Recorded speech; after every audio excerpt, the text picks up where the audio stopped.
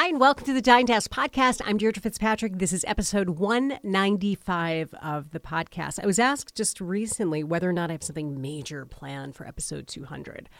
No, I don't even know what I'm doing for dinner tonight, let alone who might be on the show next month. I do know, however, that I love today's conversation with Jasmine Guillory. She's my guest on the show. Jasmine is a romance writer. Now, I recently had Brenda Novak on, and I wouldn't normally have two people who do the same thing on so close together, but this episode is really not about kind of the rom-com world. It's really about inclusion and the importance of being able to see people who look like you in entertainment, whether it's a movie, it's a TV show, or it's in the pages and, importantly, on the covers of books.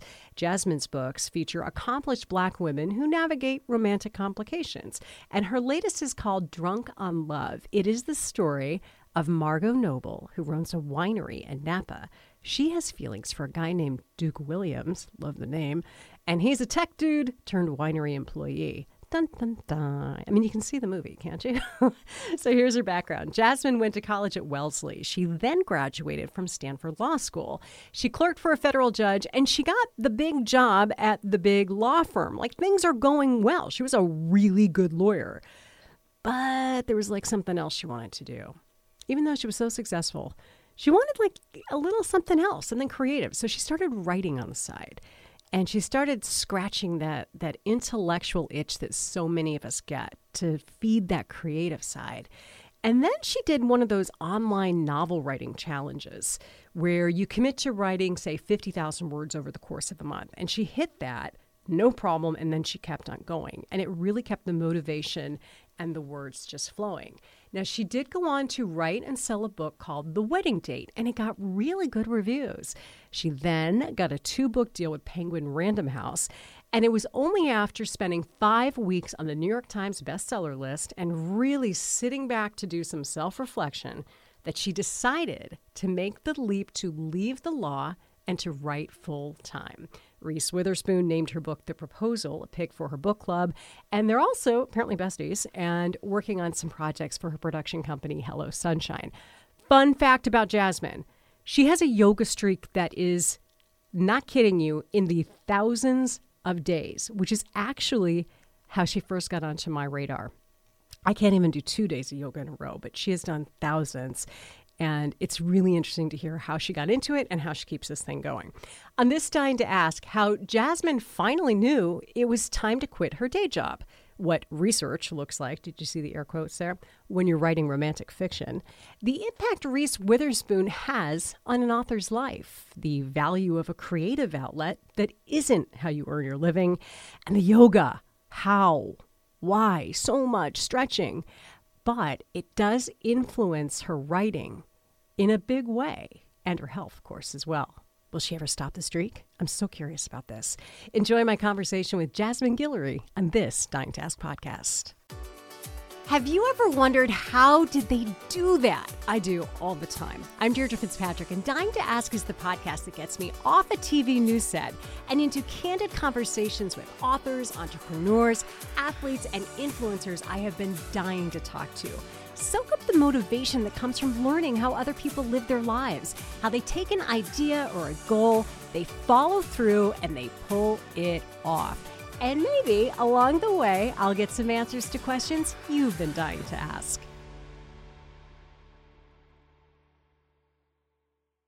Jasmine, welcome to the Dying to Ask podcast. Thank you so much for having me. Well, I'm thrilled to have you. And I want to begin by showing you something.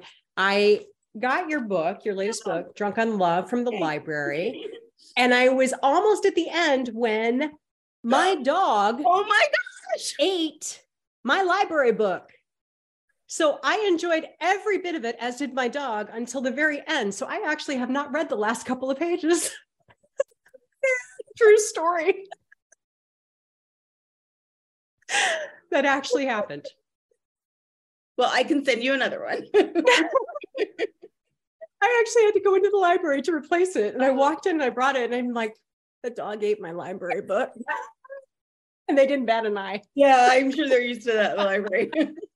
I think it happens quite often. But anyway, I just thought you might get a kick out of that. That's truly how my introduction to your writing and my dog funny behind me. It's delicious. Poor dog. Poor dog, poor library. Anyway, thanks for coming on today. I'm so excited to talk to you, not only about your writing, but also about something that you also made headlines for in the last couple of years, which is actually what put you onto my radar. You had a yoga streak that I'm not sure if it's still going, but went on for a really, really impressive time. It's been over 2,000 days now.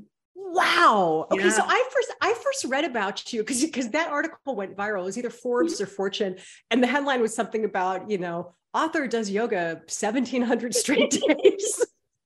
And as somebody who can't touch her toes, I'm like, what? How did that start? So it started a few months before my first book came out. I went to New York City for like a meeting with my publishers. And I realized after I got home that, I live in Oakland, living here in California, I don't walk as much as I did when I was in New York. And I was so active the whole time I was there. And I got home and I was a little jet lagged. So I was waking up a lot earlier than I usually do. And I was like, I should keep this in my life. I should keep this level of activity or at least try to. I'm up early. What can I do? And I thought, well, I can just do yoga, here in my home. And I was sort of scrolling around online, looking for like online yoga class to take. Right. And I saw Yoga with Adrienne does like every January, she does a 30 days with yoga. And she's kind of like yoga famous, right? She is. She's very yoga famous. Yeah. And I saw one of those as I was sort of looking around, and I thought, oh, maybe I could try to do 30 days. Maybe I could, and that at that point, that seemed like I was not sure if I could make that 30 days. And then I did it. I kept going and I did all 30 days. And then I just kept going. And I thought, maybe I'll try to make it. I think maybe I'll try to make it for 100 days. And then when I made it for 100, a friend of mine asked me, are you going to try to make it for a whole year? And I thought, well, now I am. And then I just kept going. And I think, it has been such a gift for me to do this for myself. It's like, I really only do yoga it can be as little as 10 minutes a day. Sometimes it's as much as, 40 minutes. But it gives me a time each day where I'm like, checking in with myself, right? Seeing like, what is a little sore? What do I need to work on? Oh, I had a stressful day. I have a lot of tension in my shoulders. Let's do something there. Or I walked a lot. Let's, work on my legs and hips or something. And it gives me sort of a moment of peace and calm in my day, which especially over the past 3 years, we have not had a lot of. And no. It has been, an enormous gift to myself to start doing that. I love it. My sister has had a 3 mile a day running streak going since the very first day of the pandemic when her kids were home from school. And she has said exactly the same reasons why she has kept it going. And no matter what. And she's like, that is my time. And it's the same thing. And, she's not like she's not running like a 6-minute mile. It's 30 minutes a day and it's just for her. And it's the same thing. And for her, it's a creativity thing. So I'm curious to know, how did that play into your writing? And did it change it? Yeah, I think it helps it. I mean, there are moments when I, have had a difficult writing day or something. And if I'll do a little bit of yoga afterwards, there's that time when I'm not thinking about my writing, but my mind is like kind of gets a moment of peace. And then I have new ideas. I think sometimes we need to like give your mind a rest, and then it will sort of come up with a solution to the problem that I had been thinking of earlier that day. And so it has really helped me. There are times when like I'm frustrated with something and I'm on the mat and I think, oh, that's how I do it, and like those moments are always just such a delightful gift to me. Do you think about the streak ending? Is the streak important to you, or is it just the yoga that's important? A little bit of both. I mean, definitely, I think the streak has helped me keep going on those days when, if it's been a long day and I haven't done yoga yet and I just want to get to bed, it has made me like, fine, okay, I'll do some yoga, just to keep it going. And I appreciate that, because otherwise I might stop, and then who knows when I would start going again. And so, but it has also just become a habit in many ways. Like sometimes I just don't even think about it. It's like, okay, I'm doing yoga now, because I'm just so used to that. Like my yoga mat kind of has a permanent spot. And so if sometimes I'm, frustrated or tense or something, and I just sort of get on the mat, and it kind of helps with everything. Yeah. You don't usually get like angrier or more frustrated as you're doing yoga. Exactly. Right. Meditation doesn't usually piss you off. It it either helps or it doesn't, but it doesn't usually exacerbate the situation. And I will say, as kind of a anxious person, sometimes meditation was hard for me at the beginning, doing yoga, having kind of something kind of slow and peaceful. Like I kept thinking like, well, when can I check my phone? When am I going to do this next? And it has been really good for me to figure out how to calm down. It's hard. To take deep breaths. Like I remember sometimes I kind of time myself and like how long it takes for me to do something by like how many breaths I take. And I remember very, early in the pandemic, in those first few days of March 2020, I was like, wow, I'm taking a lot more breaths with this. Oh, that's because I'm breathing really fast because I'm stressed, because this whole pandemic thing is stressing me out. And it forced me to like, okay, I'm going to take slower, deeper breaths. And that's not a thing that I would kind of normally think about. And it has really been something that has helped me so much. I love it. I have always struggled to embrace yoga, and listening to you talk about it, I might try a little harder now. We all even for a few minutes. We all have our things. I've tried to run. I have a whole family full of runners, and it just is not my thing. Yeah. Well, you found your thing, and that's all that matters. Another thing that you found was writing. So let's talk a little bit about how you became a writer. Your characters are share one similar trait, in that they're very accomplished Black women who are navigating kind of complex, sometimes funny, but very relatable like entanglements in their romantic relationships. I love it. What drew you to that, and why was it so important to you to be in that space? I started writing when, as I said, I sort of needed a creative outlet. I'd been reading a lot of romance novels, and I kind of dove into writing some, and it was just so much fun. I mean, sometimes I started reading a lot of romance when I was having a very difficult, stressful time in my life.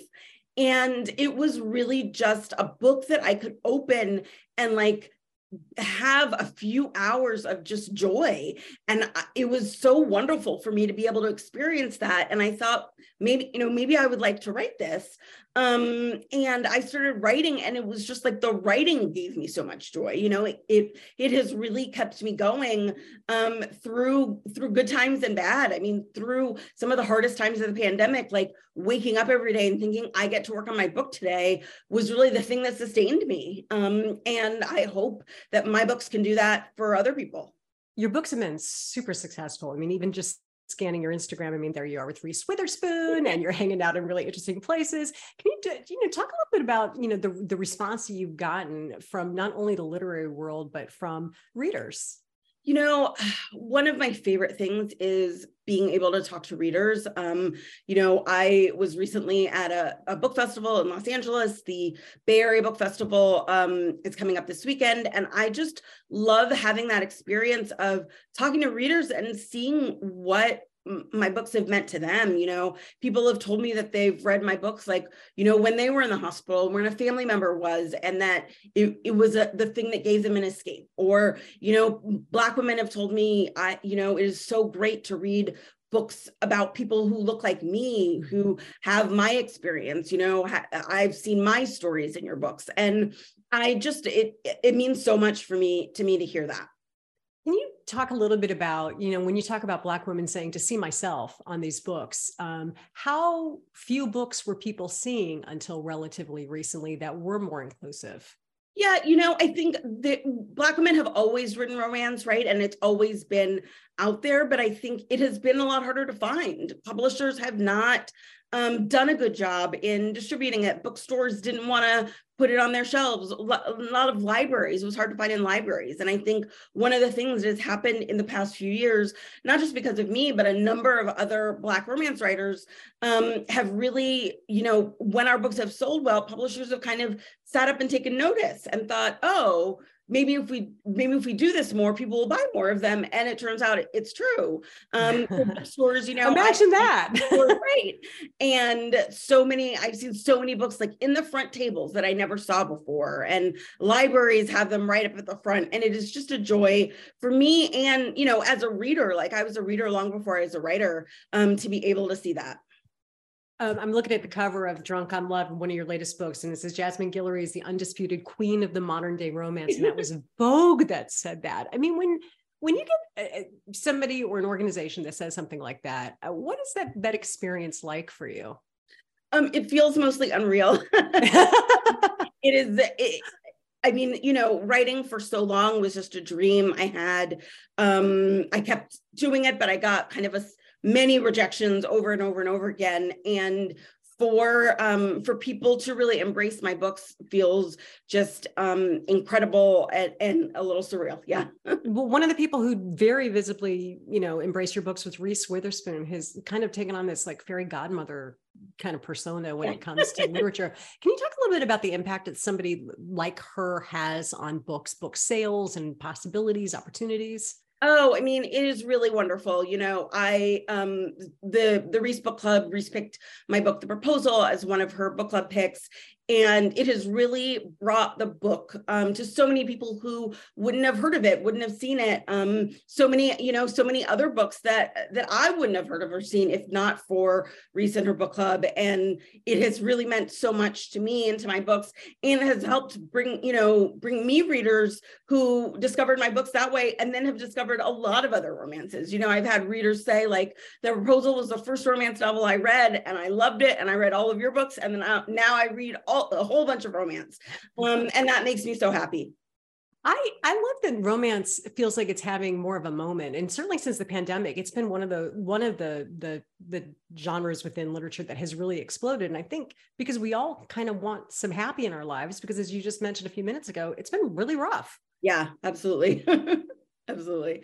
I think a lot of people went straight to romance. I think people thought, like, I need something that I can, dive into for a few hours that will make me forget about what's going on in the world. Mm-hmm. I think we all need some sort of, it was so hard to find joy, especially in those first few years, so hard to find laughter. And I think romance is something that brings you there. And that has really been, I definitely turned to romance during that time. And it has been really great to see so many readers flock to romance. Yeah. So you did not start out wanting to be a romance novelist at all. You were a lawyer, like a really accomplished, like lawyer with a capital L kind of lawyer. So where did this like pivot come from? I've always been a huge reader my whole life. My parents are both big readers. We always had a lot of books in our house. They always brought me to the library with them. And so there was a point in my career where I realized I had no real creative outlet. I'd been out of school for a while. I wasn't, I missed kind of learning something brand new to me that I kind of didn't know anything about. And I thought, well, I've always loved to read. Maybe I would like writing. And then I just sort of dove in and kind of start writing. The Wedding Day, which was my first published book, was definitely not the first book I wrote. But, starting off and kind of learning how to write, it really just, it was so fun. And I really loved what I was doing. And so I kind of kept going. So there was definitely a while where I was juggling both for quite a while. And then I finally made the switch to full-time writing. I think it's interesting that you didn't quit your day job, because there is that push by a lot of people that, oh, I'm just going to follow my dream. And you didn't do that right away. Yeah. I think, I'm, as a lawyer, right? Lawyers are pretty risk averse. Yeah. So I wanted to know, like, does this thing have legs before I would quit my day job? So what would be your advice to people who maybe, like you described, have that like that creative thing they want to fulfill? Like, how would you do that if you are thinking about doing it as a job? What's your legal counsel as I ask for free legal advice on this? Yeah, I mean, I would say, jump right in, keep your day job for at least a while, but see if you love this, see if you can keep going with it, see if it's something that you will, could happily do, every day for the next few years. And if you're, check your bank balance, right? Can you afford this? Like, can you keep going? Because I did that for a number of years, is like, I was juggling both and writing like at lunchtime and then going back into the office and writing after work. And when I realized, okay, I think I can make a go of this, then I kept going. So when podcasters and TV reporters from Sacramento aren't bothering you, what's a day like? Oh my goodness. It really depends on what's going on at that moment. I try to write a little bit kind of throughout the day. I do kind of chunks throughout the day. But then it also depends on like, am I publicizing a new book, then I'll be doing a lot more interviews. Is there any work travel? There's always a lot of reading involved as well, because I'm always, I have panels that I'm doing this weekend. I'm moderating a panel, so I'm reading all of those books to, prepare for that, or upcoming, books that I'm recommending. So there's a whole lot that goes on. I really, that has actually been the biggest challenge for me, is having, a day that has very different structure every day. Yeah. I really have to structure it for myself. So yeah. On a real like writing day where you really need to crank out some words, what does that look like for you? Do you sit down? You had mentioned doing like bits here, bits there. Do you like to block time? I'm always curious about people's process.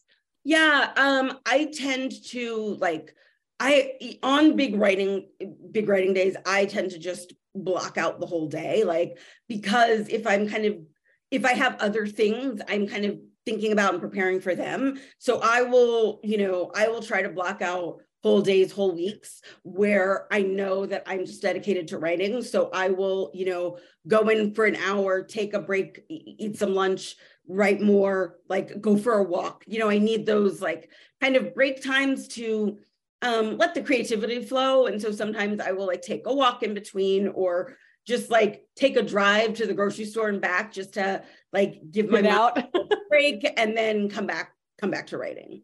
Yeah. Drunk on Love, the book my dog ate, and I really enjoyed. It has all my favorite things. It has Napa, it has wine, it has big tech. It's like got a little bit of everything.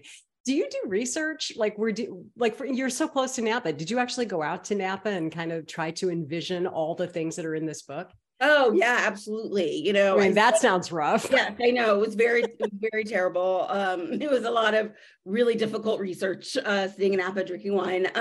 But I did ask, people at wineries lots of questions. I went to events and kind of paid attention to what was going on, who the staff was, right? Because seeing it from the side of, or someone just experiencing it, a customer, is very different from the staff or the owners. I talked to some people who work at wineries to like ask them lots of behind the scene questions, because those are the things that I wouldn't have known about without asking those questions or taking those notes, doing that kind of research. I love it. So what are you working on next? What big picture would you like to do next, or what are you doing? I'm in the early stages of the next book, so let's all keep our fingers crossed that it turns out well. Of course. And do you envision continuing to write novels? Are there other things you would like to write? I feel like I see a lot of people these days who are also segueing and doing like some screenwriting after doing books, if they've optioned their books off to be, I'm trying to think of, like Laura Day, for example, with The Last Thing You Told Me. I was just noticing that she has quite a few credits on the Netflix version of her book. Yeah, that's something that I'd love to do in the future. I think I really kind of want to learn from talented screenwriters and see how they do it, because I feel like writing screenplays and writing novels are very different, even though they kind of both envision fiction. They do it in a very different way. So I, definitely have some studying to do in doing that, but that's something I'd love to do in the future. Well, as we wrap up, maybe your best advice for people who are a little inspired by hearing what you were able to pivot and do in terms of trying to kind of tap into that little creative thing that's inside everybody. I think my biggest piece of advice is don't give up. Like, I think especially it is hard, especially if you're an adult, to kind of learn something new and feel like this isn't as good as what I see, right? Because of course it's not. You're just starting to learn. And like my first drafts are not at all as good as the books on the bookshelf, because they're first drafts, they're beginnings. And so just let yourself be bad at the beginning and kind of learn how to be good, because we all have to get there. And I think that is one of the hardest things, is kind of leaning into this is a learning process and I'm learning how to do it. I interviewed the author James Rollins years ago, and I was at his house. He lives in the Sacramento area, and he had a little card on his desk, and he had incredible success writing. And the card said, today I give myself permission to write crap. Yes, absolutely. Yes. It's brilliant. We all have to give ourselves that permission every single day. Yeah, I actually have my version of that on my desk, and every once in a while somebody will ask about it, and I never tell them where it came from. I love it. Jasmine, it's been so great getting to chat with you. What are good ways for people to follow you on social media and keep up with the events that you're working on? You can follow me on Instagram at Jasmine Pics. And my website is jasmineguillory.com. Awesome. Well, I do need to find out what happens on the last 2 pages of Drunken Love, since those are the 2 pages that my dog did fully consume. But I wish you the best of luck. And thank you again for joining us today. Thank you so much. Please take a minute and leave us a review. You sharing your thoughts or giving Dying to Ask 5 stars on whatever podcast platform you're listening to us right now will let other people know that this is a show that's worth listening to. It takes 20 seconds to do, but it has incredible impact. Thanks for listening, and I'll be back next week with another Dying to Ask.